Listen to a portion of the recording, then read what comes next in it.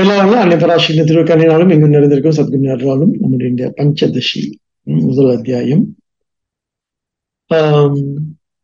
இந்த அத்தியாயத்துல நம்ம முகவரை, அறிமுக உரையெல்லாம் பார்த்தோம். நாம இங்க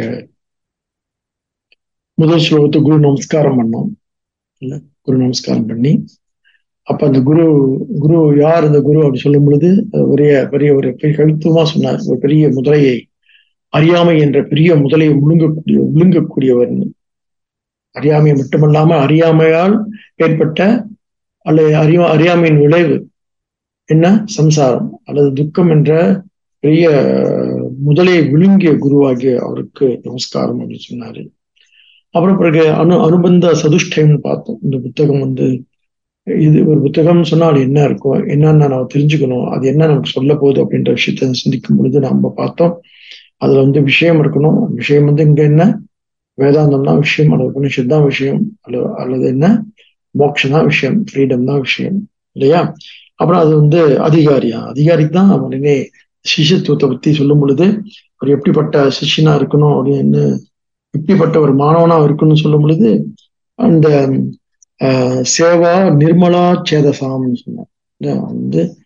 சேவைக்குரியவனாக, சேவை செய்யக்கூடியவனாக. சேவைனா இந்த இடத்துல பல அர்த்தங்கள் பார்த்தோம். ஒன்று தன்னுடைய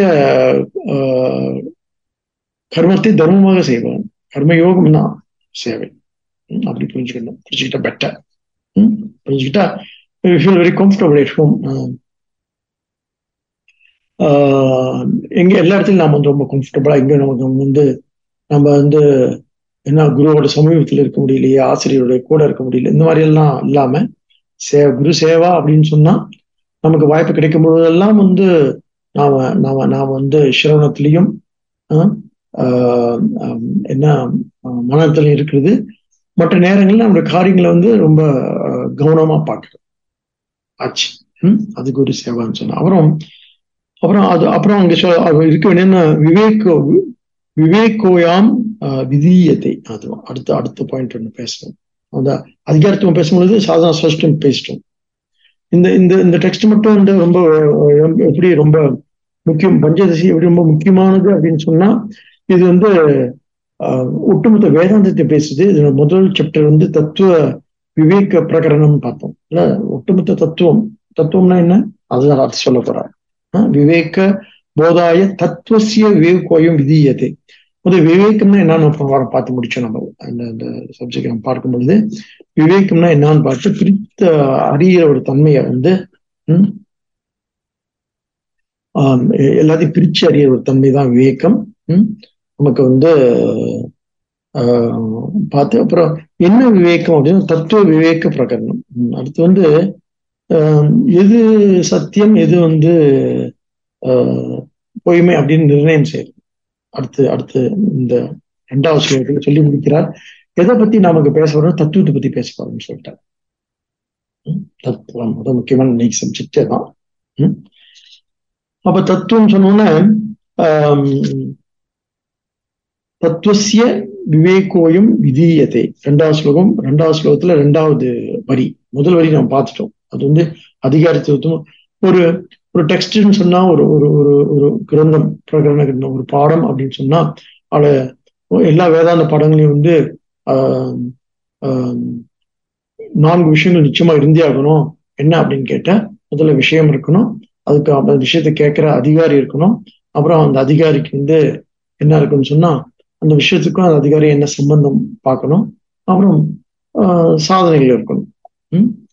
சாதனைகள் அப்புறம் அதுக்கான வழிமுறைகள் பிரக்கிரியான்னு சொல்லும் பொழுது சிரவண மன நிதித்தியாசனம் பார்த்துட்டு அப்புறம் அவங்களுக்கு என்ன இருக்குன்னு சொன்னா இந்த என்ன சம்பந்தம் இருக்கணும். இதெல்லாம் நாம சிந்திச்சு பார்த்துட்டோம். போன 2 கிளாஸ்ல இதெல்லாம் விரிவா நம்ம பார்த்துட்டு இப்ப சரி தத்துவம் இது சரி, இந்த பஞ்சதசி அப்படின்ற இந்த பிரகடன கிரந்தம் முதல் சாப்டர்ல, ஏன்னா மற்ற சாப்டர்கள் எப்படி இருக்குன்னு அதுவும் நம்ம சிந்திச்சோம்.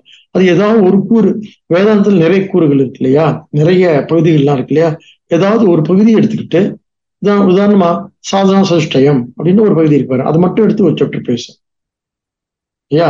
மோட்சம் அப்படின்னு அதை பத்தி ஒரு பேசலாம், ஞானம் அதை பத்தி ஒண்ணு பேசலாம், ஒரு சாப்டர் பேசலாம்.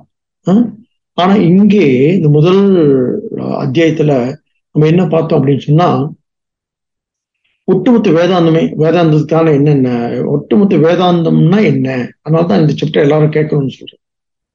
ஏற்கனவே வேதாந்தம் கேட்காதவங்க கூட இதை இதை கேட்டோம்னு சொன்னா ஒரு வேதாந்தத்தை பற்றி ஒரு ஒட்டுமொத்த பிக்சர் கிடைச்சிடும், ஒரு பெரிய என்ன என்ன கிடைச்சிடும், ஒரு புரிதல் ஏற்பட்டுரும் நமக்கு. இதுதான் வேதாந்தம். ஏற்கனவே நிறைய டெக்ஸ்ட் எல்லாம் கேட்டிருக்கோம் இல்லையா, அத நிறைய ஏற்கனவே நாம உபனிஷத் கேட்டிருக்கோம், கீதை கேட்டிருப்போம், தத்துவபோதம், ஆத்மபோதம், விவேக சூடாமணி, நிறைய டெக்ஸ்ட் எல்லாம் கேட்டிருப்போம். அதுல இந்த விஷயங்கள்லாம் எப்படி இருக்குன்னு சொன்னா, அங்கங்க இந்த காட்டு மல்லிகை போல அங்கங்க பூத்திருக்கும், காடு மாதிரி உபனிஷத்து. கீதையில கொஞ்சம் கோர்வையா இருக்கும். ஆனா இங்க அது ஒரு ஆச்சாரியர் என்ன பண்றாரு, முக்கியமா வித்யானந்த சுவாமி என்ன பண்றாரு, இன்னும் சரியா அதை வகுத்து தொகுத்து ஒரு ஒட்டுமொத்தமா வேதாந்தோடைய சிஸ்டம், வேதாந்திக் சிஸ்டம் அப்படின்னு ஒண்ணு சொல்றோம் இல்லையா, அதை நாம எப்படி உள்வாங்கிக்கிறதுன்னு சொல்லிட்டு எல்லா எல்லா கிரந்தங்களுடைய உள்ள அந்த விஷயங்களை எல்லாம் இங்க தொகுத்து கொடுக்குறாரு. அதான் இதனுடைய அழகு. யாருமே வேதம் கேட்காம கூட உட்கார்ந்தாங்கன்னா இப்போ என்னன்னு தெரியும். ஓகே, வேதாந்தம்னா என்ன. பழைய மாணவர்களுக்கு இது என்னவா இருக்குன்னு சொன்னா, இது இன்னும் கொஞ்சம் நுண் தகவல் தெரிஞ்சுக்கிறதா இருக்கும். புதிய மாணவர்களுக்கு அது என்ன இருக்கும், வேதாந்தம்னா என்னன்னு சொல்லிட்டு அடிப்படை தகவல் தெரிஞ்சுக்கிறதா இருக்கும். ரெண்டுக்குமே சேவ் பண்ணக்கூடிய ஒரு ஒரு டெக்ஸ்ட் தான் என்ன பஞ்சதசி. அது முதல் அத்தியாயம். ஒட்டுமொத்த வேதாந்தம்னா என்னன்னு பேசும். ஆனா நம்ம என்ன பண்ணுவோம், நமக்கு தான் வேதாந்தம்னா அதனுடைய அங்கங்கள், அதனுடைய கூறுகள் அதெல்லாம் நமக்கு தெரியுமே. ஆனா நம்ம என்ன செய்வோம், போக அந்த நுண் தகவலை பத்தி பேசிட்டு இருந்தோம். அதாவது அது ஃபைனர் டீட்டெயில்ஸ், இன்னும் டீட்டெயில்ஸ் எல்லாம் பார்த்தோம் நாம. ஆனா அது மட்டும் பார்க்காம டீட்டெயில்ஸ் பார்த்தோம்னா தகவல்னா என்னன்னு சொல்லுவோம் இல்லையா, அப்பயே உடனே என்ன புரிஞ்சிடும், வேதாந்தோட மற்ற கூறுகள்லாம் புரிஞ்சிடும். சரி, அப்படி சொல்லும் பொழுது இங்க முதல் கேள்வியா தத்துவசிய வியக்கோயம், இது இங்க என்ன செய்ய போறதும் தத்துவ விசாரம் இங்க செய்யப்படுகின்றதுன்னு சொல்றாரு. 2வது ஸ்லோகத்துல விசாரம் செய்யலாம்.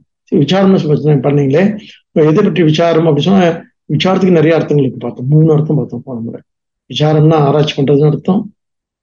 ஆராய்ச்சி பண்ணி பண்ணி அடையக்கூடிய ஒரு விவேகம்னா அர்த்தம் பார்த்தோம். ஒரு அறிவு அப்படின்னு அர்த்தம் பார்த்தோம். அந்த அறிவை அந்த அறிவை என்ன தூண்டக்கூடிய ஒரு சக்தி விவேகம் அப்படின்னு பார்த்தோம். 3 அர்த்தம் பார்த்தோம் விவேகம்ன்ற ஒரே வார்த்தைக்கு. நாம எல்லா அர்த்தமும் நமக்கு ஏன்னா நமக்கு தொடர்புடையதுதான் எல்லா அர்த்தங்களும். ஆனா இங்க என்ன பண்ண போறோம் அப்படின்னு இந்த ஆசிரியர் சொல்றார். நம்ம என்ன பண்ணுவோம்னா, தத்துவம் என்றால் என்னன்னு பார்க்க போறோம். அதுதான் முக்கியமான கேள்வி. ஏன்னு சொன்னா, எல்லாருக்கும் என்ன ப்ராப்ளம் சொன்னா, தத் என்றால் அதுன்னு ஒரு அர்த்தம் இருக்கு இல்லையா, தத்துவம் இருக்கு இல்லையா. அது நம்ம அடிக்கடி சொல்லுவோம் இல்லையா, ஏதாவது துவம்னா அதனுடைய தன்மைன்னு ஒரு அர்த்தம் இருக்கு. துவம்னா தத்துவம் அசின்ற அந்த வார்த்தையில துவம்னா நீன்னு அர்த்தம் வந்துடும் இல்லையா. இங்க இதோடைய தத்துவம் அதோடைய தத்துவம், தத்துவம்னா என்ன அர்த்தம், அதனுடைய தன்மைன்னு அர்த்தம் தான். அதுவும் அப்படி ஒரு அர்த்தம் இருக்கு. அப்ப தத்துடைய தன்மை என்ன, தத்துனா அதுன்னு வருது இல்லையா, தத்துனா அதுதானே. இப்ப நம்முடைய இந்த உலகத்துல நம்ம வாழ்ந்துட்டு இருக்கோம். நம்முடைய கவனம் எங்க இருக்கு நல்லா பாத்தீங்க அப்படின்னு சொன்னா, சின்ன வயசுல கவனங்கள் சிதறி வேறு மாதிரி எங்கேயும் இருந்திருக்கும். இப்போதைக்கு முழுசா பாத்தீங்கன்னு சொன்னா, இந்த கவனம் முழுசா நம்ம மேல இருக்கும். அதுதான் நம்ம பிரக்ஞைன்னு சொல்றோம், சுய பிரக்ஞைன்னு சொல்றோம், தன்னுணர்வுன்னு சொல்றோம். அந்த தன்னுணர்வுல நமக்கு என்ன ஏற்படுதுன்னு சொன்னா, தன்னுணர்வு நல்லாதான் இருக்கு, பிரக்ஞபூர்வமா இருக்கு, நல்லா இருக்கு. அதைத்தான் தத்.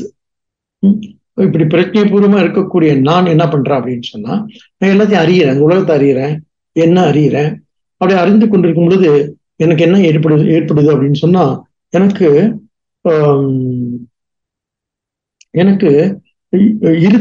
இருத்திலேயே, அதாவது எக்ஸிஸ்டென்ஷியல் ப்ராப்ளம். நான் தொடர்ந்து இருப்பேனா இல்லாம போயிடும் நான் சொல்லிட்டு. அப்ப நமக்கு இந்த இந்த இந்த இதுதான். அதனால்தான் நம்ம சம்பிரதாயத்துல அபயம் அப்படின்னு சொல்லி ஒரு வார்த்தை இருக்கு. இந்த இந்த பயம் இல்லாம இருக்கணும் தான் ஞானின்னு சொல்றாங்க இல்லையா? அது போதம்னு ஒரு வார்த்தை இருக்கு, பயம்னு ஒரு வார்த்தை, போதம் அபோதம்னு ஒரு வார்த்தை இருக்கு, பயம் அபயம்னு ஒரு வார்த்தை இருக்கு, தர்க்கம் அதர்க்கம்னு ஒரு வார்த்தை இருக்கு. நல்லா பாருங்க இந்த வார்த்தைகள்லாம் எல்லாம் எப்படிப்பட்ட வார்த்தைகள் அப்படின்னு சொன்னா நமக்கு கொஞ்சம் அச்சம் தரக்கூடியது இல்ல. நம்ம எப்படி இருக்கோம், நம்ம பாக்குறதுக்கு சந்தோஷமா இருக்கிற மாதிரிதான் இருக்கு, ஆனா உள்ளுக்குள்ள ஏதோ ஒண்ணு நம்மளை டிஸ்டர்ப் பண்ணிக்கிட்டே இருக்கு. நான் இடையில இப்ப ஒரு கவிதை படிச்சேன். அது என்ன சொல்றது அந்த கவிதை, நீங்கள் நீங்கள் இறந்து விட்ட பிறகும் ஏன் உம்மென்று இருக்கிறீர்கள். நீதான் செத்து போயிட்ட பிறகு கூட உம்முன்னு இருக்குது ஏன்னு கேட்கலாம். நீங்கள் இறந்து விட்ட பிறகும் ஏன் உம்மென்று இருக்கிறீர்கள் அப்படின்னு. செத்தவையா உம்முன்னு இருக்கான். சிந்திச்சு பாத்தீங்கன்னா ரொம்ப தோற்றம் உருவாக்கிடுது. கவிதை படிச்ச உடனே நீங்கள் இறந்து விட்ட பிறகும் ஏன் உம்முன்று இருக்கிறீர்கள். நல்லா இருக்கு இது. என்னடா இது, செத்து போனையே உம்முன்னு சாகுறான். சிரிச்சிலே செத்துருக்கலாம்ல, சரி அழுகிட்டா செத்துருக்கலாம். உம்முன்னா என்ன அர்த்தம், ஏதோ ஒரு அதிருப்தி இருக்குல்ல, டிசாட்டிஸ்ஃபைட்ல. இந்த இந்த வார்த்தை நம்மளை சீண்டுது. அவன் ஏன் உம்முன்னு, ஏன் அடிக்கடி வேலைக்கு ஏன் உம்முன்னு இருக்கீங்கன்னு கேட்கறாங்களே, ஏதோ இருக்கேன் விடு அப்படின்னு சொல்லிட்டு. அப்போ it's not about you, it's about me அப்படின்னு. நல்ல, அதாவது ஒரு நல்ல கணவர்னா, நல்ல மனுஷன் சொன்னா, அது ஒரு நல்ல மனுஷி, பாக்குறது கஷ்டம்னா இருந்தாலும் நல்ல மனுஷியா இருந்தா நம்ம சொல்றோம், உண்மை இருக்கிறது நீ காரணம் இல்ல, அது எனக்கு நான் காரணம் புரிஞ்சு, you are not the cause, you are not the reason, ஏதோ ஒரு காரணத்துல உண்மை இருக்கேன் அப்படின்னா அப்போ வாழ்க்கை ஓடும். காரணத்தை அவங்க கேட்கறாங்க, உங்களா காரணம் சொல்ல முடியும், ஏன் நீங்க உண்மைன்னு இருக்கீங்கன்னு. உலகத்துல யாராவது இந்த உண்மைனாமைக்கு பார்த்து இந்த கேள்வி போய் கேளுங்க, ஏன் நீ உண்மை இருக்கீங்க, ஆனா பதில் சொல்லவே முடியாது, அவனுக்கே தெரியாது ஏன் உண்மை இருக்காங்க. பல சமயங்கள்ல இது கேட்கறதுக்கு நகைச்சுவையா இருக்கு நமக்கு, ஆனா சிந்திச்சு பாருங்க. ஆனா அவங்க அந்த கவிஞருக்கு பாருங்க என்ன தோணி இருக்கு பாருங்க, நீங்கள் தான் இறந்து விட்டீர்கள் ஏன் உண்மைன்று இருக்கிறீர்கள். கேட்கும் போதே நமக்கு என்ன தோணுது, அடாடா நிச்சயம் சாகும்போது நம்மள யாரும் உண்மைன்னு சொல்ல மாட்டோம் இல்ல, வர சரி ஒரு சின்ன சிரிப்போடு செத்து போகணும்னு தோணும் இல்ல. ஆனா அந்த அளவுக்கு நமக்கு நம்மள உறுத்தக்கூடிய, நம்மள என்ன சீண்டக்கூடிய, நம்மள பதறக்கூடிய எதுவும் நம்மள பண்ணுது இல்லையா. இதுக்கு பார்த்தா இருத்தியல் துயரம்னு பேரு. எக்ஸிஸ்டென்ஷியல் என்ன மிசரி இருக்கிறதே நமக்கு அதனால அந்த கேள்வி தத்துனா என்னன்னு கேட்கிறாரு. இந்த கேள்விக்கு பதில் தெரிஞ்சாதான் நம்ம நிம்மதியா இருக்க முடியும். மற்ற எல்லா கேள்விக்கும் ஒரு காலகட்டத்தில் அவங்க பதில் தெரிஞ்ச உடனே சரி அப்படின்னு, சரி இனிமேல் சில கேள்விக்கு பதில் தெரியாத கூட பரவாயில்லன்னு தோணுது. ஏன் அவங்க பேசலாம், பேசாட்டி பரவாயில்ல இருக்கட்டுமே என்ன தோணுது. இந்தியா அப்படி இல்லையோ, சின்ன வயசுல ஏன் பேசல கேட்டுட்டே இருக்கும்ல. இப்ப பேசாட்டி அப்பாடா தொலைஞ்சு நல்லா இருக்கு சொல்றேன். திடீர்னு தோணுது அப்படி எனக்கு அப்படி தோணுது இல்லையா. அப்ப நம்ம இப்ப என்ன ஆகுது அப்படின்னு கேட்டா, இப்ப இருத்தியல் ப்ராப்ளம் அப்படி அந்த அந்த கஷ்டம் இருக்கு இல்லையா நமக்கு. நமக்கு இந்த துயரம், இருத்தியல் துயரம் சொன்னோம் இல்லையா, அது நமக்கு நம்மள என்ன பண்ணுது அப்படின்னு சொன்னா, நம்மள ஒரு மாதிரி அப்ப இருத்தல்னா தத்துவம் என்றால் என்ன அப்படின்னு ஒரு கேள்வி வருது. தத்துவம் என்றால் என்னன்னு சொன்னா அங்கதான் நம்ம மரபு சொல்ல. தத்தென்றால் என்ன, தத்தென்றால் அது மெய் உண்மை, அது தத்துவம் என்றால் அதன் தன்மை. இது இங்க இதுவெல்லாம் என்ன, அங்க இருப்பது என்ன, அது என்ன, உலகம்னா என்ன. அதனால்தான் இந்த வேதாந்தத்துல என்ன விசாரம் நடக்கும் போது, இப்ப என்ன விசாரம் அப்படி சொன்னா ஜீவ விசாரம், அப்புறம் ஈஸ்வர விசாரம், அப்புறம் ஜெகத் விசாரம், இப்ப எல்லாத்துக்கும் சம்பந்தம். இது பூராதான் இந்த இந்த இந்த ஃபர்ஸ்ட் சாப்டர்ல எல்லாம் கவர் பண்ண போறாரு. சிலபஸ் தெரிஞ்சுக்கும். ஏன்னா சிலபஸ் முன்னே சொல்லியிருந்தா நாங்கள் வந்துட மாட்டோம்னு தோணும்ல. சிலபஸ் தெரிஞ்சு போச்சு. என்ன சிலபஸ்? ஜீவ விசாரம் சிலபஸ், அப்புறம் ஈஸ்வர விசாரம் சிலபஸ், ஜெகத் விசாரம் சிலபஸ், ஈஸ்வர ஜபத் சம்பந்தம், ஜீவ ஈஸ்வர சம்பந்தம், ஜீவ ஜெகத் சம்பந்தம், ஜெகத் ஜெகத் ஈஸ்வர சம்பந்தம், எல்லாத்தையும் சம்பந்தம் பேசி அப்புறம் என்ன ஜீவ பிரம்ம ஐக்கியம் பேசணும். அல்ல ஜீவ ஈஸ்வர ஐக்கியம் பேச போகுது. இதுதான் சப்ஜெக்ட் மேட்டர். ஓகே, தெரிஞ்சு போச்சு சப்ஜெக்ட் மேட்டர் என்னன்னு சொல்லி இந்த ஃபர்ஸ்ட் சாப்டர்ல. இதுதான் சப்ஜெக்ட் மேட்டரு. இப்போ அதுக்கான வழிகளை சொல்லும் பொழுதுதான் நமக்கு சாதாரண சதுஷ்டம், அதிகாரித்துவம் சொல்லும்போது சாதாரண சதுஷ்டம். அதுக்கான வழிமுறைகள் சொல்லும் பொழுதுதான் சிரவண மனன நிதித்தியாசனம். பழிச்சு நமக்கு தெரியுதுல்ல, ஓ இதுதான் சப்ஜெக்ட் மேட்டரா, ரைட். இதெல்லாம் ஏற்கனவே நான் கேட்டுட்டேனே, இதெல்லாம் எனக்கு தெரியுமே. ஓ தெரியுமா, ரொம்ப நல்லது. இப்ப அதை என்ன பண்ண போறோம் அப்படின்னு சொன்னா, அதோடைய மைனர் டீட்டெயில்ஸ், அதனுடைய நுண் தகவல்கள் மூலமா இந்த உண்மையை நம்ம கண்டறிய போறோம். இப்ப நமக்கு என்ன இருக்கு, நமக்கு இப்ப என்ன தெரியுது, நமக்கு இந்த விஷயங்கள்லாம் ஏற்கனவே எனக்கு நல்லா தெரியும். இங்க ஒரு வழியா அவர் என்ன பண்றாரு அப்படின்னு கேட்டா, முதல்ல தத்துனா என்னன்னு நம்ம புரிஞ்சுக்கணும். அது யாருடைய ப்ராப்ளம்? இது ஏதோ உலகத்துடைய ப்ராப்ளம், கடவுளுடைய ப்ராப்ளம் இல்லை. தத்து அப்படி புரிஞ்சுக்கிறது நம்முடைய ப்ராப்ளம். ஏனென்றால் நான் அப்படின்னு இல்லை, என்னுடைய நல்லா சிந்திச்சு பாருங்க, என்னோட அடிப்படை ப்ராப்ளமே என்ன சொன்னா, மெல்ல மெல்ல நல்லா கொஞ்சம் ஒரு புரிதல் ஏற்பட்டு வாழ்க்கை நல்லா வாழ்ந்து இதுல நிறைய விஷயங்களை அனுபவம் பெற்று நிறைய இதை பற்றி சிந்திச்சு நிறைய விசாரம் பண்ணி அப்புறம் நிறைய தொடர்புகள் உறவுகள் எல்லாம் ஏற்பட்டு அது மூலம் நமக்கு ஏற்படுற அனுபவங்கள் எல்லாத்தையும் உள்வாங்கி மெல்ல சிந்திக்கும் பொழுது நம்ம என்ன தோணுது அப்படின்னு சொன்னா, இந்த என்ன தோணும், என்ன சொல்ல வராங்கன்னா, உலகம் இல்ல உன்னோட ப்ராப்ளம், உறவுகள் இல்ல உன் ப்ராப்ளம் அப்படின்னு அவங்க சொல்லல, நமக்கே தெரியும். நல்லா புரிஞ்சுக்கிட்டோம் அப்படின்னு சொன்னா, உலகம் என்ன உன்னை நீ ரிலேட் பண்ணாம உலகம் ஒண்ணு செய்யாது. நீ என்ன தொடர்பு கொள்ளாம உறவு ஒண்ணு செய்யாது. இப்ப எப்பேற்பட்ட தொடர்பு நீ அங்க வச்சிருக்கின்றதான் முக்கியம். அப்ப என்னுடைய முதல்ல எனக்கு ஒரு போதம், எனக்கு ஒரு தெளிவு இருக்கணும். எப்படிப்பட்ட தெளிவு அப்படின்னு சொன்னா, என்னுடைய பிரச்சனைகளுக்கு இது வரைக்கும் நான் என்ன நினைச்சிட்டு இருந்தேன், உலகதான் காரணம் நினைச்சிட்டு இருந்தேன். எப்போதெல்லாம் நாம் இந்த நம்முடைய பிரச்சனைகள், நம்முடைய வருத்தங்களுக்கு, கோபத்தாபங்களுக்கு அல்லது எல்லாம் உலகம் காரணம்னு நினைக்கிறோமோ, அது வரைக்கும் நாம் இன்னும் நம்முடைய தெய்வீக வாழ்க்கையை தொடங்கவே இல்லைன்னு அர்த்தமா. எப்போ நம்முடைய துன்பங்களுக்கு அல்ல வருத்தங்களுக்கு யார் காரணம், உறவுகள் காரணம் அப்படின்னு நினைக்கிறோம்னு வச்சுக்கோங்களேன், நிச்சயமா நம்ம தெய்வீக வாழ்க்கையை நமக்கு இஸ் பெட்டர். என்ன சொல்றோம், நம்ம பேசாம உலக வாழ்க்கையை வாழ்ந்துட்டு போயிடு நல்லது. ஏன்னு சொன்னா இன்னொரு விஷயம் நம்ம புரிஞ்சுக்கணும். யாருக்கெல்லாம் இந்த தெய்வீக நாட்டம் இருக்குல்ல, தெய்வீக அல்லது ஒரு இறை தேடல் இருக்கு இல்லையா, ஞான தேடல் வச்சுக்கோங்களேன், அந்த அப்படிப்பட்ட ஒரு கலை உள்ளம் அது. இட்ஸ் வெரி ஆர்டிஸ்டிக் என்ன மைண்ட் அது. அது பெரிய வரம் இல்லை, அது பெரிய சாபம். Because you going to suffer.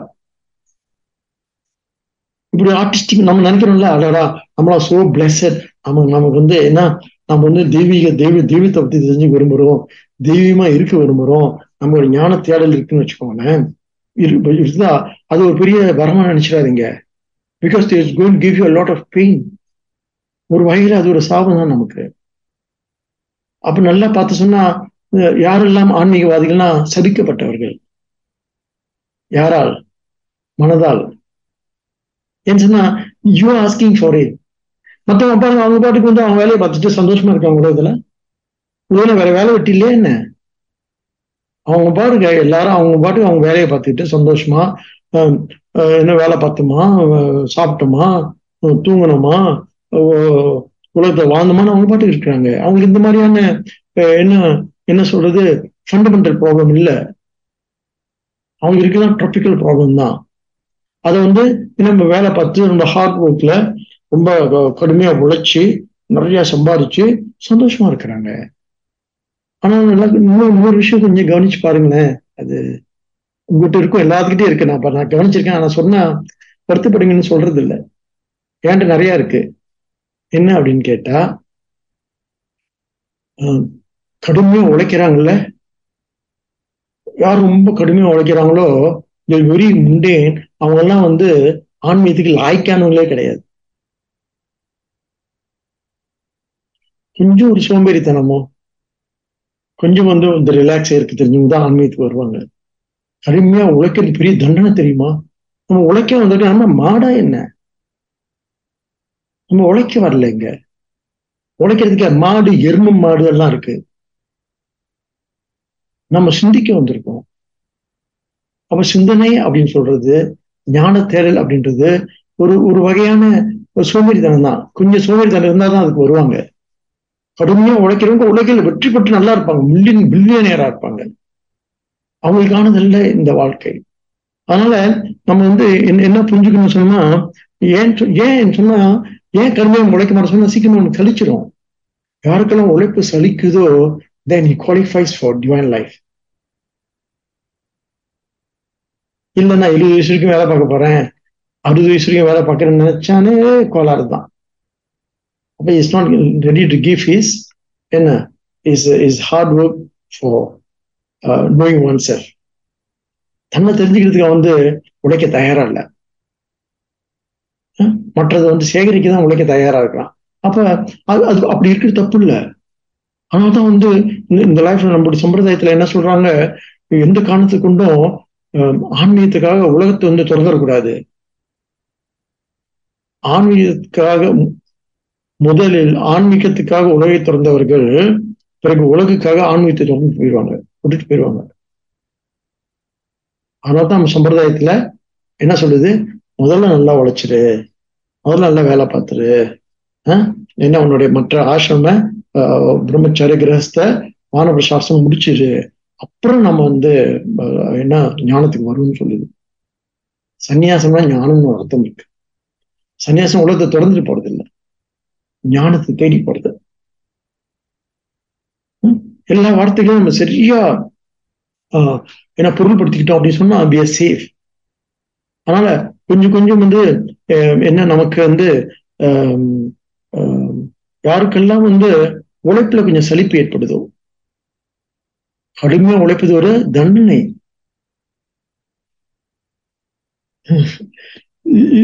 இதெல்லாம் மோட்டிவேஷன் டாக்ல சொல்ல மாட்டாங்க, கடுமையா உழைக்க சொல்லுவாங்க. ஏன் உங்களை மாடாக்க பாக்குறாங்க?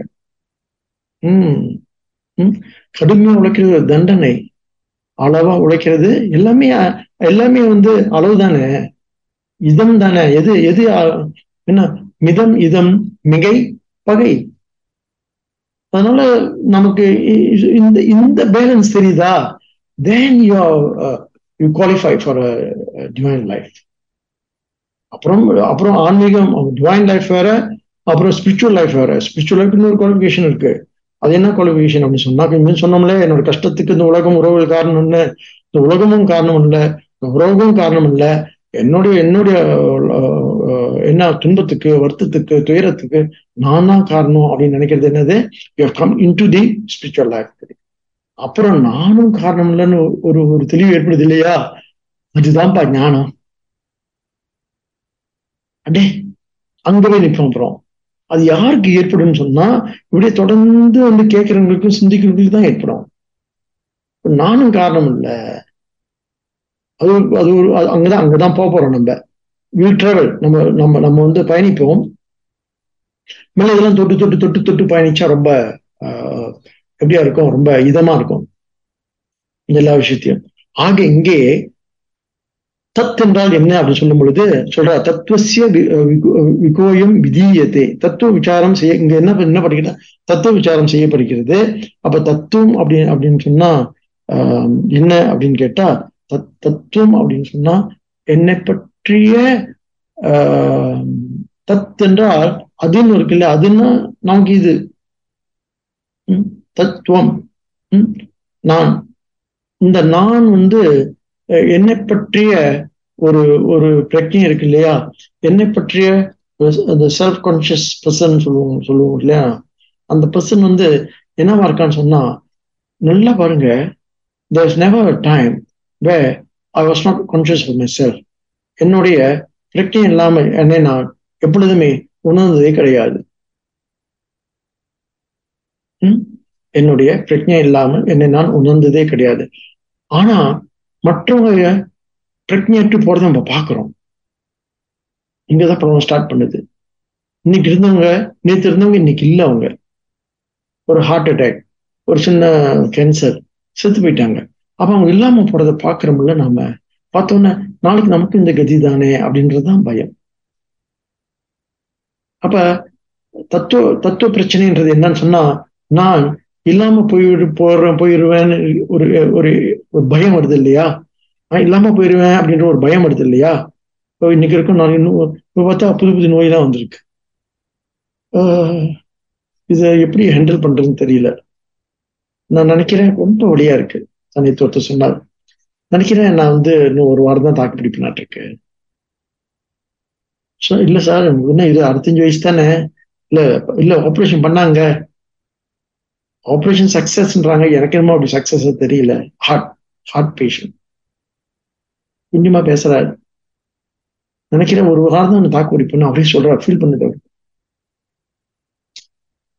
I think I May leave அப்படின்னு. சரி பார்ப்போம் என்ன பண்றது. நம்ம எல்லாம் இல்ல நிச்சயமா நீங்க இருப்பீங்க அப்படிதான் சொல்றது. Don't give false hopes. இல்ல ஹார்ட் ப்ராப்ளம்னா போயிருந்தா நல்லது இல்ல. அப்ப தைரியமா போயிட்டு வாங்கன்னு தான் சொல்லணும். நம்ம சொல்லக்கூடாது அப்படி இல்ல.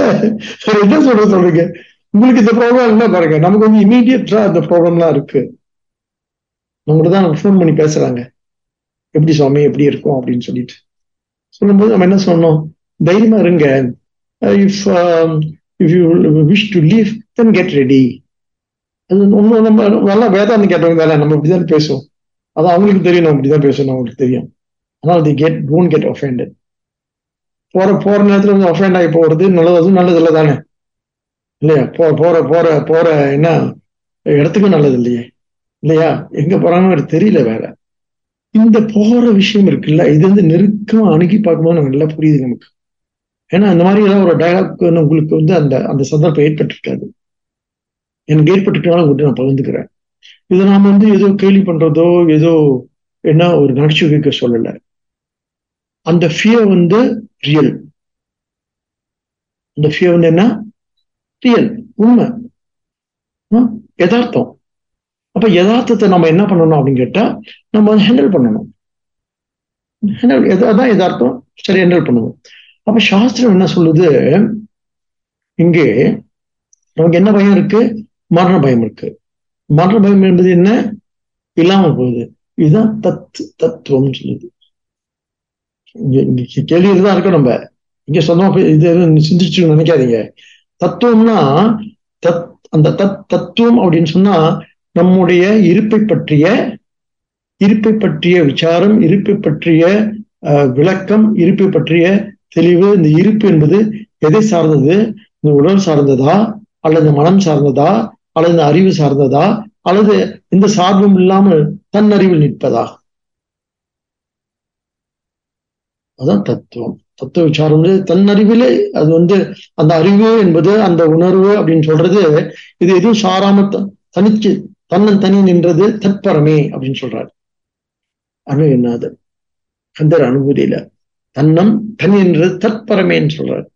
தனித்து நிற்கக்கூடிய ஒரு பரம், ஒரு இருப்பு, தன்னை எப்பொழுதுமே உணர்ந்து கொண்டு தான் இல்லாமல் போகக்கூடிய வஸ்து அல்ல அப்படின்ற இருந்து கொண்டு இருக்கக்கூடிய ஒரு ஒரு இருப்பு, ஒரு வஸ்து இருக்கு அப்படின்னு தான் சாஸ்திரம் சொல்லுது.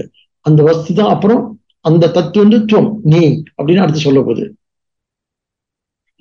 இந்த உண்மையை வந்து இந்த மனமானது இப்படி பயந்துகிட்டே இருக்கே, இந்த அறிவானது இப்படி குழம்பிக்கிட்டே இருக்கே, இந்த வாக்கானது இப்படி புலம்பிக்கிட்டே இருக்கே, அது என்ன பண்ணணும் அப்படின்னு கேட்டா, இது மெல்ல உள்வாங்கி, ஓ அப்படியான்னு சொல்லிட்டு இந்த உண்மையை வந்து உள்வாங்கக்கூடிய ஒரு மன அமைதியும், அதான் சித்த சுத்தி, ஒரு அறிவு தெளிவும், அதான் வந்து என்ன என்ன ஞானம். ஞானம்னா என்ன? ஞானம்னா நம்ம எண்ணங்கள்ல இருக்கிற ஒரு விருத்தி, ஒரு எண்ணம், அதான் அறிவு. அந்த அறிவு தெளிவும் பிறகு பேரறிவு என்று சொல்லக்கூடிய அந்த அந்த ஒன்று எப்படிப்பட்டது அப்படின்னு சொன்னா, அதற்கு அது அழியாதது, நிரந்தரமானது, நித்தியமானது அப்படின்ற ஒரு உண்மைய இந்த மனசுல ஏற்படுகின்ற இந்த விருத்தியில பதிவாகி அது நிலை பெறது இருக்கு இல்லையா, அதான் ஞானம். அப்ப அவனுக்கு என்ன இருக்காதான்? மரண பயம் இருக்காது, இல்லாம போயிடும் பயம் இருக்காது. இதுதான் நம்ம தத்துவ விசாரம் சொல்கின்றோம். ஓகே, இதுதான் என்ன தத்துவ விசாரம். இங்கே அப்படிப்பட்ட தத்துவ விசாரம் இங்கே என்ன செய்யப்படுகிறது அப்படின்னு ஸ்டார்ட் பண்றார், முடிக்கிறார். என்ன, எந்த ஸ்லோகத்துல? 2வது ஸ்லோகத்துல. ஆச்சா? என்ன ஆச்சு? அப்ப 3வது ஸ்லோகத்துக்கு போக போறோம். அப்ப அந்த தத்துவ விசாரம் எப்படி செய்யப்படுகின்றது? தத்துவ விசாரம் செய்யப்படுகின்றது. இது எப்படி செய்யப்படுகின்றது அப்படின்றத இங்க 3வது இதுல சொல்றாரு. அந்த அந்த அந்த சொன்னோம் இல்லையா, தானே தன்னின்றது தற்பரமேன்னு சொல்லிட்டு, அந்த பேரறிவு, அந்த மெய்யுணர்வு, அந்த அதைத்தான் ஆத்ம பிரம்மம் அப்படின்னு சொல்லிட்டு சாசம் சொல்லுது. அது எப்படிப்பட்டது அப்படின்றது 3வது ஸ்லோகம் பேசுகிறார். அந்த ஸ்லோகத்தை பார்த்துருவோமா? எல்லாம் கையில அந்த டெக்ஸ்ட்டை கொஞ்சம் ப்ரீம் பண்ணி வச்சுக்கோங்க. நான் அப்படி வச்சிருக்கேன், ப்ரீம் பண்ணி நான் ஒரு அனுப்பி வச்சிருக்கேன் உங்களுக்கு. தமிழ் தெரியறவங்க அது நீங்க விளக்கலாம் ஒண்ணு தேவையில்லை. தமிழ் தெரியறவங்க தமிழ் அப்படி ப்ரீம் பண்ணி வச்சுக்கலாம். அப்போ ஸ்லோகம் எல்லாம் உங்க கையில இருக்கும்.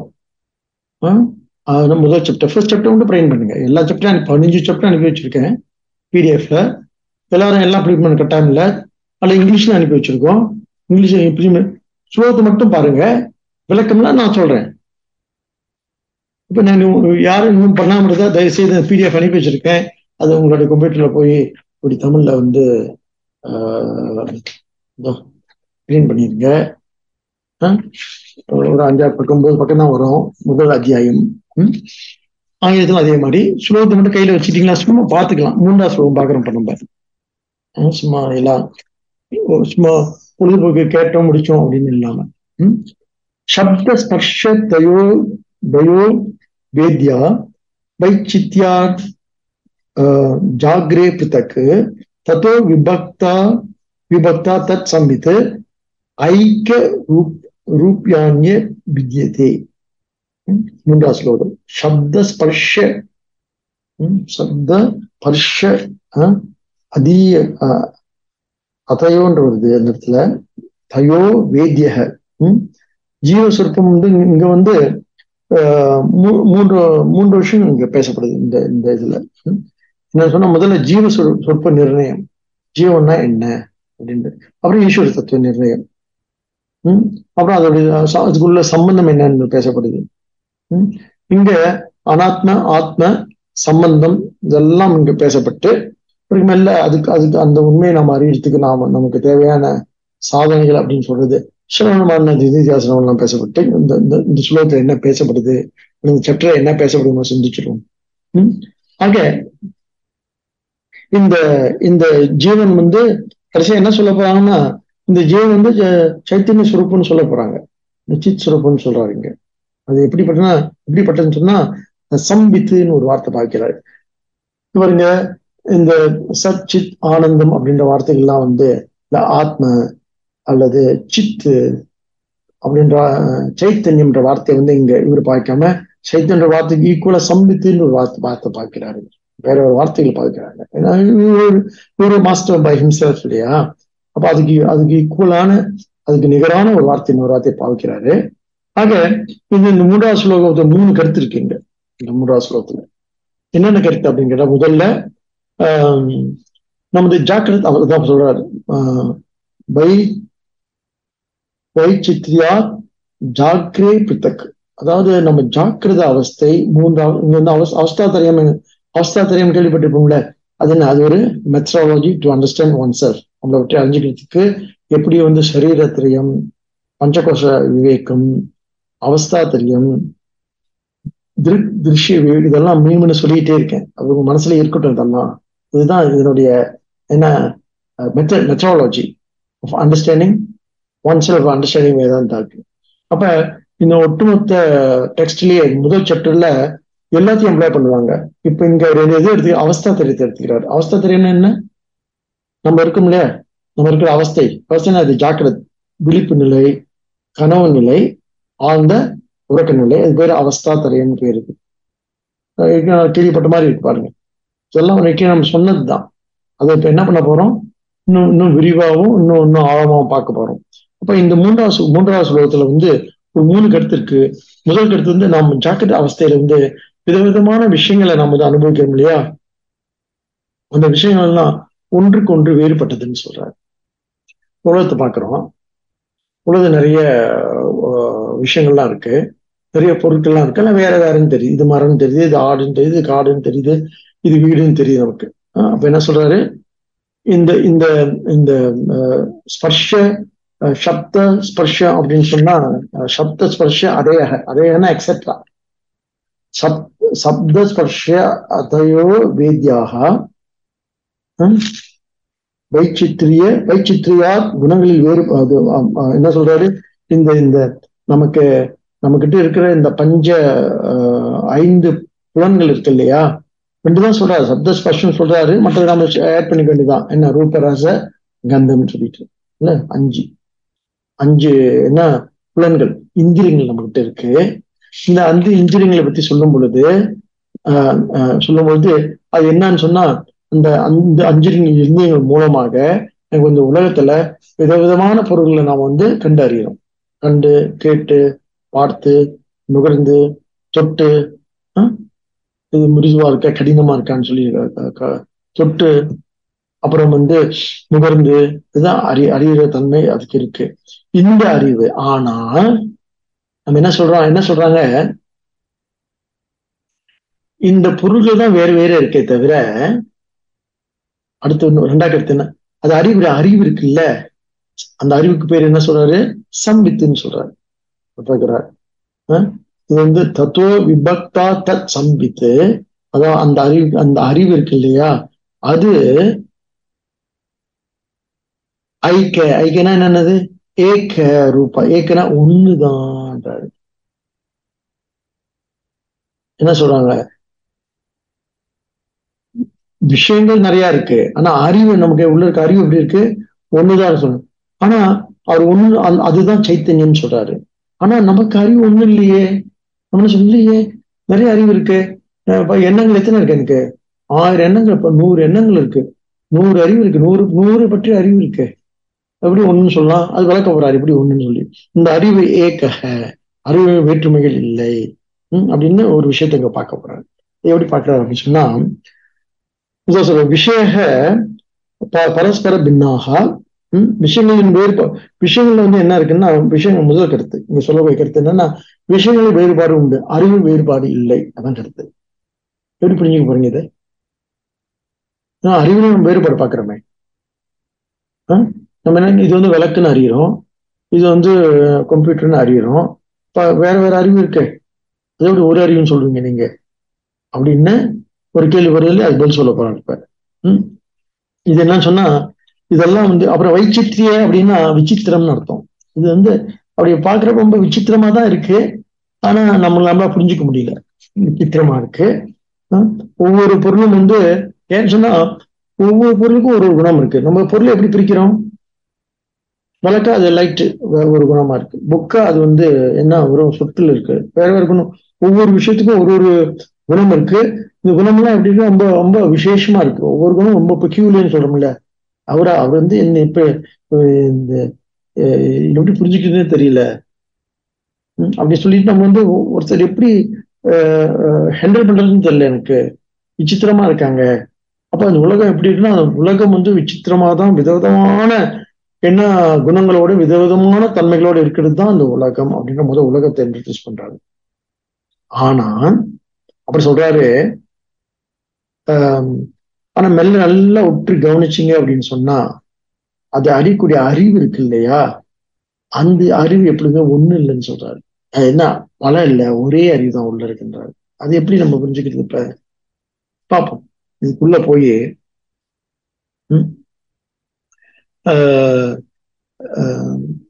எப்படி சொல்ல வர்றாருன்னா, நம்ம இந்த ஸ்லோஸ் உள்ள போனா தெரியும் நமக்கு எப்படின்னு. உதாரணம் நம்ம முதல்ல நம்ம சிந்திச்சிருவோம் எப்படின்னு சொல்லிட்டு. இப்ப ஒரு விஷயத்தை பாக்குறோம். அது என்னன்னு தெரியுது எனக்கு. இது கல்லுன்னு தெரியுது, இது கண்ணாடின்னு தெரியுது, அது மேஜன்னு தெரியுது. இவங்க யாரு? இவங்க அம்மான்னு தெரியுது, அவங்க மனைவின்னு தெரியுது, இவங்க மகன் தெரியுது, இவங்க அண்ணன் தெரியுது, ஒரு தம்பின்னு தெரியுது. சரி, இவங்க குருன்னு தெரியுது, ஒரு சிஷ்யன் தெரியுது. அறிவு தானே? சரியா? அறிவு தானே? அறிவு வேற வேறு தானே இருக்கு. ஆனா இவர் என்ன சொல்றாரு? இல்ல ஒண்ணுதான்றாரு. அவர் சொல்றாரு, எண்ணங்கள் தாட்ஸ் இருக்குல்ல, தாட்ஸ் தான் வேற வேறே தவிர அந்த தாட்ஸை பிரகாசப்படுத்தக்கூடிய ஒரு அறிவு இருக்குல்ல, அது ஒண்ணுதான்றாரு. இப்ப எதை பத்தி நிறுவனம்? இப்ப இங்க இது 3 விஷயத்தை பத்தி பேசும். சச்சித் ஆனந்த பத்தி பேச போறோம்னு சொன்னோம்லே ஏற்கனவே போன கிளாஸ்ல சொன்னேன். இது எதை பத்தி பேச போகுது? வேதாந்த சச்சித் ஆனந்தம். இப்ப எதை இன்ட்ரடியூஸ் பண்றாரு இவர்? சித்தம் இன்ட்ரடியூஸ் பண்றாரு. முதல் அறிவு தான் இன்ட்ரடியூஸ் பண்றாரு இவரு. சத்து அப்புறம் பார்ப்பாரு. ஏன்னா சத்துன்னு ப்ராப்ளம் ஆயிடும். இன்னும் சொன்னோம் இல்லையா, நமக்கு என்ன ப்ராப்ளம்? நமக்கு எக்ஸிஸ்டன்ஸ் ப்ராப்ளம். இருக்கிறதே என்ன இருக்கு? இருக்கு, ரொம்ப கஷ்டமா இருக்குப்பா, என்ன பண்றது தெரியல, ஒரு மாதிரி வறுமையா இருக்கு, ஒரு மாதிரி இனிமே என்னத்த வாழ்ந்துட போனா அவநம்பிக்கையா இருக்கு. மீட் பீப்புள் ஆல்வேஸ் நமக்கு ஆமா இன்னும் வாழ்ந்து என்ன பண்ண போறோம் சுவாமி அப்படின்னு அவநம்பிக்கையா இருக்கு. ஸோ இருத்தல் இருக்கு இல்லையா, ரியல் ப்ராப்ளம். ஆனாதான் நீங்க எங்கேயோ ஒரு இடத்துல சும்மா இருந்துடக்கூடாது. ஏதாவது மூவ் பண்ணிக்கிட்டே இருக்கணும், ஏதாவது சின்ன வேலை பார்த்துக்கிட்டே இருக்கணும், ஏதாவது ஏதாவது ஏதாவது நாம செயல்பட்டுட்டே இருக்கணும்னு சொல்றாரு ஸ்ரீகிருஷ்ணர். ஏன்னு சொன்னா, இஃப் யூ சிட் என்ன ஐடல், ஒரு பழமொழி இருக்குல்ல இங்கிலீஷ்ல இருக்கணும், என்ன ஐடல் மைண்ட் இஸ் தி என்ன டெவல்ஸ் ஒர்க் ஷாப் அப்படின்னு. An idle mind is devil's workshop. இந்த மாதிரி பழமொழிலாம் இப்பெல்லாம் யாருக்கு தெரியுமா எனக்கு தெரியல. யாருக்கு ஐடா தமிழ்ல சொல்லட்டுமா? என்ன ஒன்றும், அதாவது சும்மா இருக்கிற மனம் இருக்கு இல்லையா, அது சைத்தானின் பட்டறை என்றாரு. இப்ப நல்லா இருக்க கேட்க. an idle mind is the devil's workshop. நல்லா சிந்திச்சிருக்காங்க. அப்ப அதனாலதான் என்ன சொல்றோம், அந்த இருத்தியல் ப்ராப்ளம் இருக்கு இல்லையா, எக்ஸிஸ்டென்ஷியல் ப்ராப்ளம் இருக்குல்ல, அதை நீங்க ஓவர் கம் பண்ண சொன்னா தொடர்ந்து சும்மா காலையை என்ன பண்ணணும், நடந்துடணும். உட்கார்ந்து இருந்தீங்க உங்க என்ன பிடிச்சிடும்? ஒண்ணு பைத்தியம் பிடிக்கும், இல்லாட்டி பேய் பிடிக்கும். அதான் சும்மா உட்காராதீங்கன்னு சொல்றது. ஏஞ்சி நடந்துருங்க, ஒரு சுத்தி சுத்தி சொன்னா சரியா போயிடலாம். அப்புறம் மற்ற வேலையெல்லாம் பாருங்க, அப்புறம் உட்காருங்க, அப்புறம் படிங்க, அப்புறம் செஞ்சீங்க.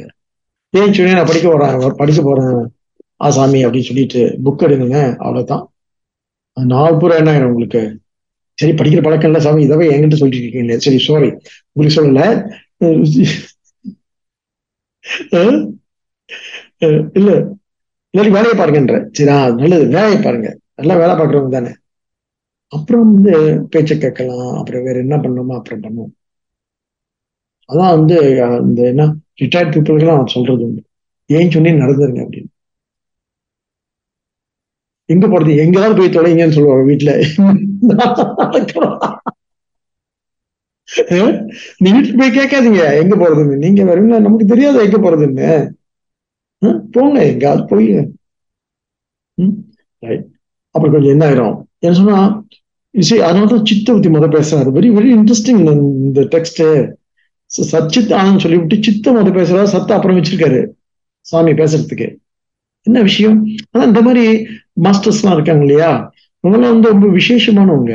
இப்ப நிறைய எங்கள்ல இருந்து வாழ்க்கையை சிந்திச்சு பாக்குறாங்க. இட் இஸ் வெரி, நமக்கு எப்படி இருக்கு, ரொம்ப ரொம்ப உற்சாகமா இருக்கு நமக்கு இதெல்லாம் படிக்கிறப்பையும் கேட்கிறப்பையும். வேற எங்க இருந்து சிந்திக்கிறாரு, ஓகே ஓகே, ஃபாலோ ஹிம், நம்ம அவளுக்கு பின்தொடர்ந்து பார்ப்போம் என்ன அப்படின்னு சொல்லிட்டு. ஆக என்ன சொல்றாரு, மற்ற மற்ற இந்த முதல்ல எதை எடுத்துக்கிறாருன்னா புலன்களை எடுத்துக்கிறார். அங்க ஸ்டார்ட், அதான் ஈஸி, பாக்குறது கேட்கறது, புலன்களை எடுத்துக்கிட்டு அதெல்லாம் வேற வேற தான், விஷயங்கள்லாம் உலகம் வேறதான் என்ன இந்த சத்துன்னு சொல்றோம் இருக்கு, இந்த இருப்பு இருக்கு இல்லையா, எப்படி இருக்கு இதெல்லாம் வேற வேற மாதிரிதான் இருக்கு. அதாவது ஜடமா வேற இருக்கு. சென்ஷன் தான் இன்சென்ஷன் தான். ஆனா சென்ஷனா இருந்தாலும் ஜடமா இருந்தாலும் நம்மளை பாதிக்குமா பாதிக்காதா? அதான் இன்னைக்கு ஒரு ஒரு ஒரு ஒரு ஒரு பெரியவர் பேசிட்டு இருக்காரு. இந்த கிரகங்கள்லாம் வந்து அவர் இங்கிலீஷ்ல பேசுறாரு. என்ன சொல்றாரு, இந்த பிளானட்ஸ் எல்லாம் இருக்கு இல்லையா, இன்சென்ஷன் தானே அது, அது எப்படி நம்மளை பாதிக்கும்னு சொல்லிட்டு. நம்ம சென்ஷன் பீயிங், நாமெல்லாம் எப்படிப்பட்டவங்க, நம்மெல்லாம் பிரஜ்ஞபூர்வமானவர்கள் இல்லையா. ஆனா ஒரு கிரகம் இருக்குல்ல, அது குருவா இருக்கட்டும், சனியா இருக்கட்டும், சூரியனா இருக்கட்டும், சந்திரனா இருக்கட்டும், அது இன்சென்ஷன் ஜடம் இல்லையா.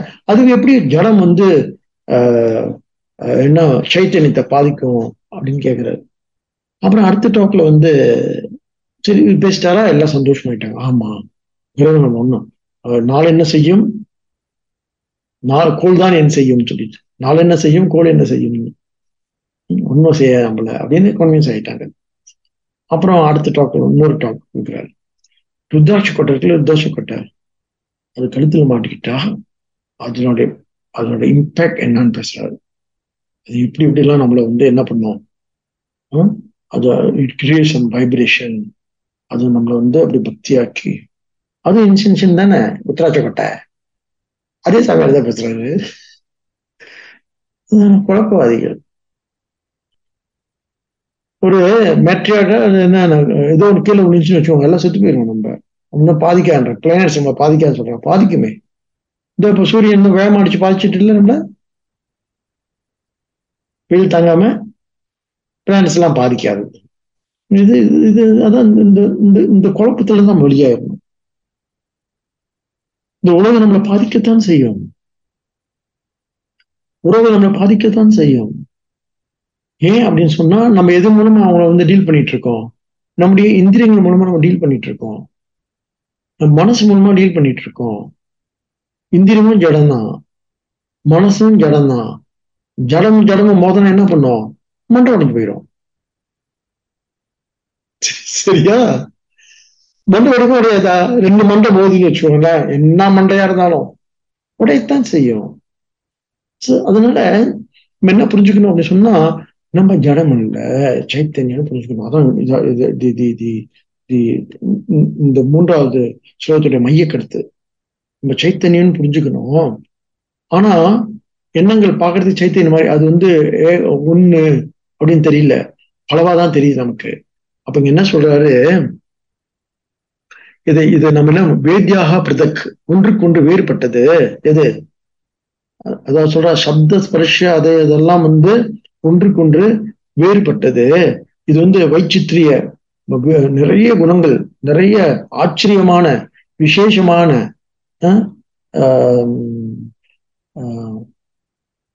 குணங்கள் உடையது. இதெல்லாம் குணங்கள் உடையது, அதுல எந்த மாற்று கருத்தும் கிடையாது. ஆனா அது அறிகின்ற சம்யக்கு என்ன சம்பித்து இருக்கா இல்லையா, ரெண்டாவது வரி, அதோ விபக்தா தத் சம்பித்து, அறியப்படும் அனுபவிக்கப்படும் பொருள் இருந்து என்ன சொல்ற, ஆனா அறிபவன் வந்து ஒருவன் தான், நிறைய பேர் கிடையாது.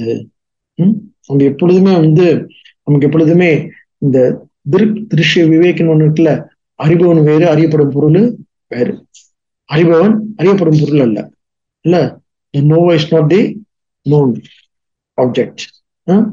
திருக்குன்னா என்ன, அறிபவன், திருஷ்யம்னா அறியப்படும் பொருள். விவேகம் பார்த்துக்கணும் நாம, திருஷ்ய விவேகம் அது அது வந்து விசாரம் என்ன, சப்ஜெக்ட் ஆப்ஜெக்ட். எப்பயுமே subject is never the object. இல்ல, என் வீடு நான் இல்லை, என் மனைவி நான் இல்லை, என் குழந்தைகள் நான் இல்லை. கஷ்டமா இருக்குல்ல கேட்க. சரி, என் நாய் நான் இல்லை, தெரியாது இருக்கு. அந்த இடத்துல ஒண்ணு தெளிவா இருக்கு பாருங்க. நாயின்னு சொன்னா கொஞ்சம் எட்டு போயிட்டோம். My dog is not me, my son is not me, கஷ்டமா இருக்கு கேட்க. My wife is not me, கொஞ்சம் கஷ்டமா இருக்கு. My house is not me, கொஞ்சம் கஷ்டமா இருக்கு. But my dog is not me, I am very clear, இல்லையா? அப்ப எப்படியுமே சப்ஜெக்ட் வந்து நெவர் வித் ஆப்ஜெக்ட், இல்ல, சரியா? அப்ப சப்ஜெக்ட் யாரு, நான். எப்படிப்பட்டவன், அறிபவன். the knower. The knower cannot be the object. இந்த known அதை இருக்க முடியாது. இது வந்து ஒரு நியாயம். இது என்ன நியாயம்? வியாவிருத்தி நியாயம்னு பேரு. அனுவர்த்தி ஒரு நியாயம் இருக்கு, வியாவிருத்தி அனுவர்த்தி நியாயம் சொல்லிட்டு. அனுவர்த்தி நியாயம் அப்படின்னு சொன்னா, வியாவிருத்தின்னு சொன்னா தனித்தனியா ருத்ராட்ச கொட்டை இருக்கு, ருத்ராட்ச மாலையில சின்ன சின்ன ருத்ராட்ச பூ இருக்குல்ல, அது ஆக்சுவலா அது பெரிய கொட்டையில பூ தான் அது. அது வந்து எல்லாம் கோத்திருக்கும். அந்த அந்த கொட்டைகள் தனித்தனியா இருந்தாலும் கூட அது கோத்திருக்கிற கயிறு இருக்குல்ல, அது ஒண்ணுதான். அது போல நம்முடைய எண்ணங்கள் வந்து நமக்கு நிறைய, அது என்ன சொல்ல வர்றாருன்னா, இல்ல அறிவு வந்து நிறைய அறிவு தான் நமக்கு இருக்கு, நம்ம சிந்திச்சு பாக்குறோம். நமக்கு என்ன எண்ணங்கள் அறிவு நினைச்சிட்டோம். But my thoughts are not my என்ன நோயிங் பிரின்சிபல், மை இன்டெலிஜென்ஸ். என் அறிவு இல்லை, எனக்கு தாட்டுக்கு மேலதான் அறிவு இருக்கு. என்னுடைய எண்ணத்துக்கு மேலதான் என்ன இருக்கு, என்னுடைய அறிவு இருக்கு. அறிவு தான் எண்ணத்தை ஒண்ணுன்னா உணர்றேன். அறிவு ஒன்னே தவிர எண்ணங்கள் வேற. சரியா இருக்கா?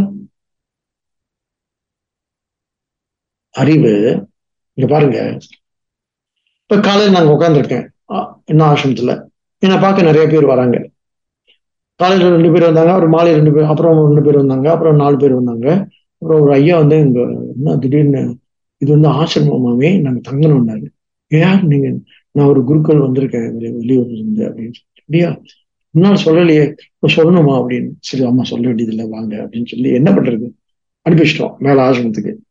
2 நாள் தங்கிட்டு போறோம் அப்படின்னு சொல்லிட்டு வராரு. ஓகே அவர் அப்புறம் 2 பேர் பாருங்க. அப்ப சாயந்தரமா வந்து 8 மணிக்கு நான் உட்காந்துருக்கேன். அப்ப 2 பேர் வராங்க. அப்ப நல்லா பாருங்க,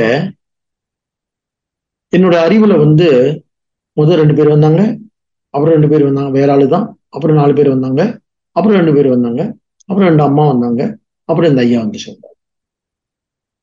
சரியா? அத்தனை எண்ணங்கள் இருக்கு. ஆனா அறிவு நான் ஒருத்தன் தானே, அதுல வேறுபாடு இல்லையே. அதுபோல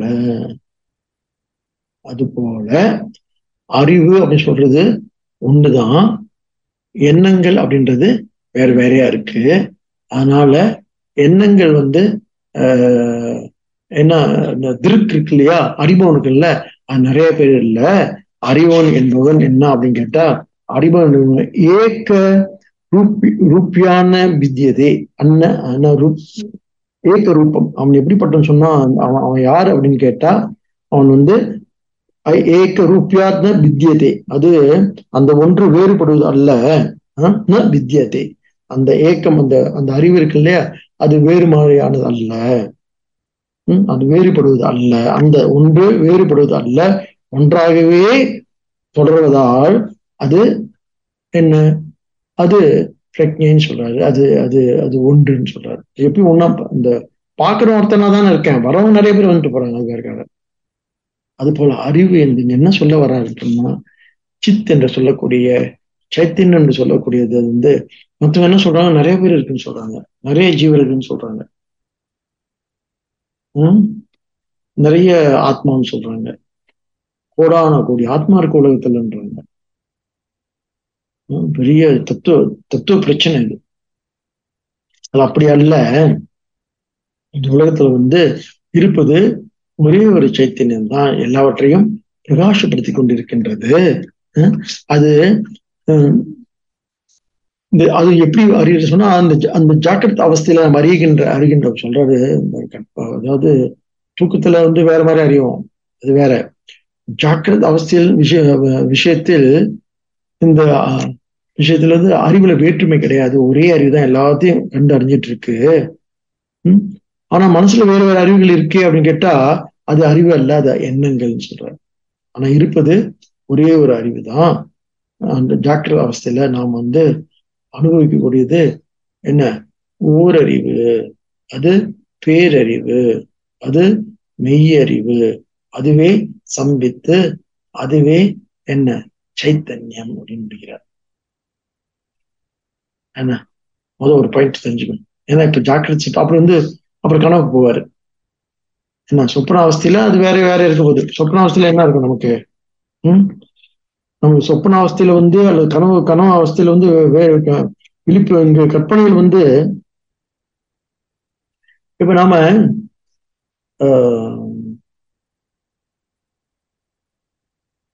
உதாரணமா ஜாக்கிர அவஸ்தையில இருக்கும் பாருங்க. இப்ப பாக்குறது வந்து என்ன வேறு வேறு பொருட்கள் இருக்கும். கண்ணு மூடிட்டோம், அப்படி கண்ணு மூடிட்டு மூடிட்டா எண்ணங்கள் ஓடுது இல்ல, அது வந்து என்ன அவஸ்தை? ஜாக்கிரத அவஸ்தை இல்லை, அது என்ன அவஸ்தை? கனவு அவஸ்தை தான். அதை சொல்றீங்களா? நான் பகல் கனவு கண்டுட்டு இருக்கேன்னு கேட்கிறேன், நான் கனவு கண்டுட்டு இருக்கேன்னு கேட்குவேன். அப்ப எங்க இருக்கிறோம் நம்ம? என்ன நம்ம இருக்க முடியும்? கண்ணை மூடிட்டா என்ன அவஸ்தை? அது கனவு அவஸ்தை தான், நான் சொப்ன அவஸ்தை தான். அப்ப இந்த சொப்பன அவஸ்தையை பற்றி அடுத்து அவர் வந்து சொல்ல போறாரு. சொப்பன அவஸ்தையில எப்படி இந்த சைத்தன்யம் வந்து தனிச்சு நிக்குது அப்படின்னு சொல்ல போறாரு. இப்ப முதல்ல நம்ம இங்க என்ன நம்ம புரிஞ்சுக்கணும்னு சொன்னா, இந்த ஜாக்கிரத அவஸ்தையில நமக்கு தோன்றக்கூடிய அத்தனை என்ன பொருட்களும் வேறு வேறானதுதான். ஆனா அதை அறியக்கூடியவன் வந்து ஒருத்தன் தான் சொல்றாரு. இல்ல சாமி, நானும் அறியறேன், அவங்களும் அறியறாங்களே. இந்த மாதிரி கன்ஃபியூஷன்லாம் வரும் நமக்கு.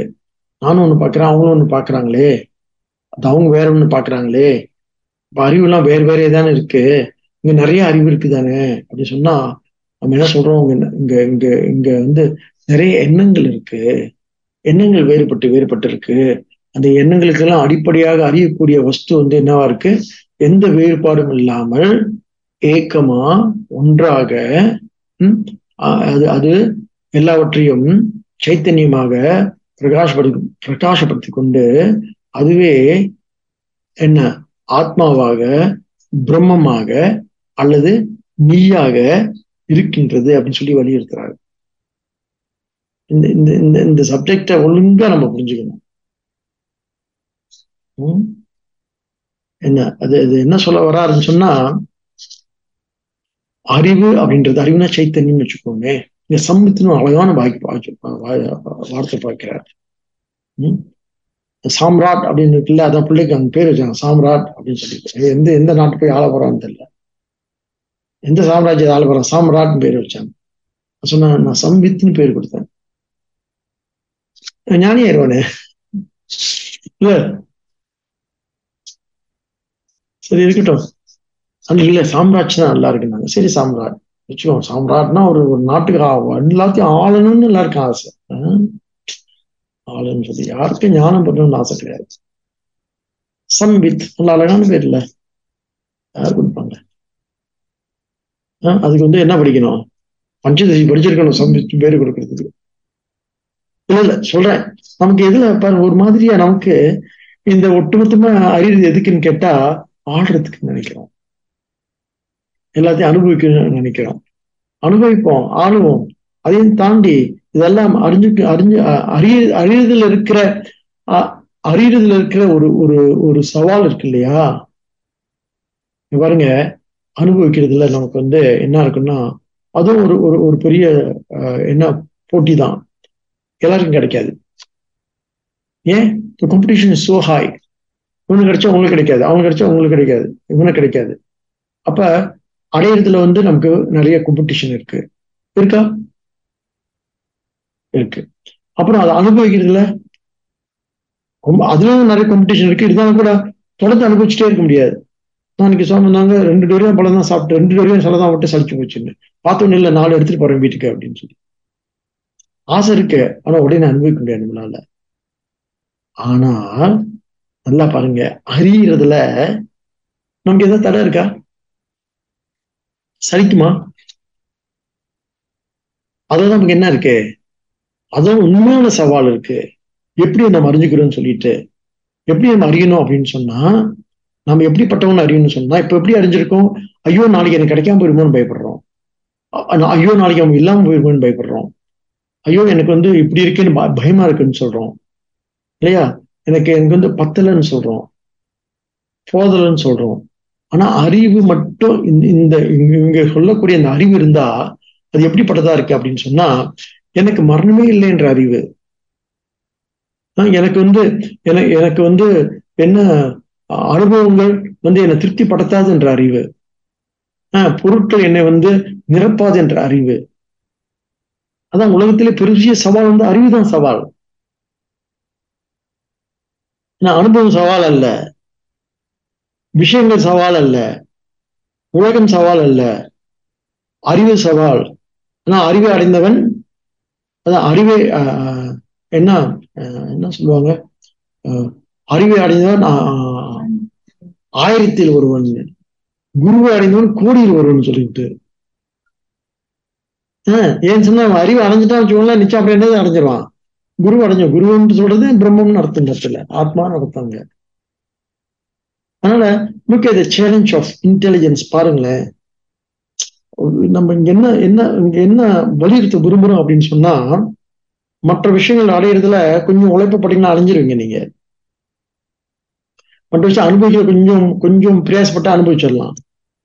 கொஞ்சம் மெனக்கட்டுன்னு சொன்னா 2 வீடு வாங்கிக்கலாம்.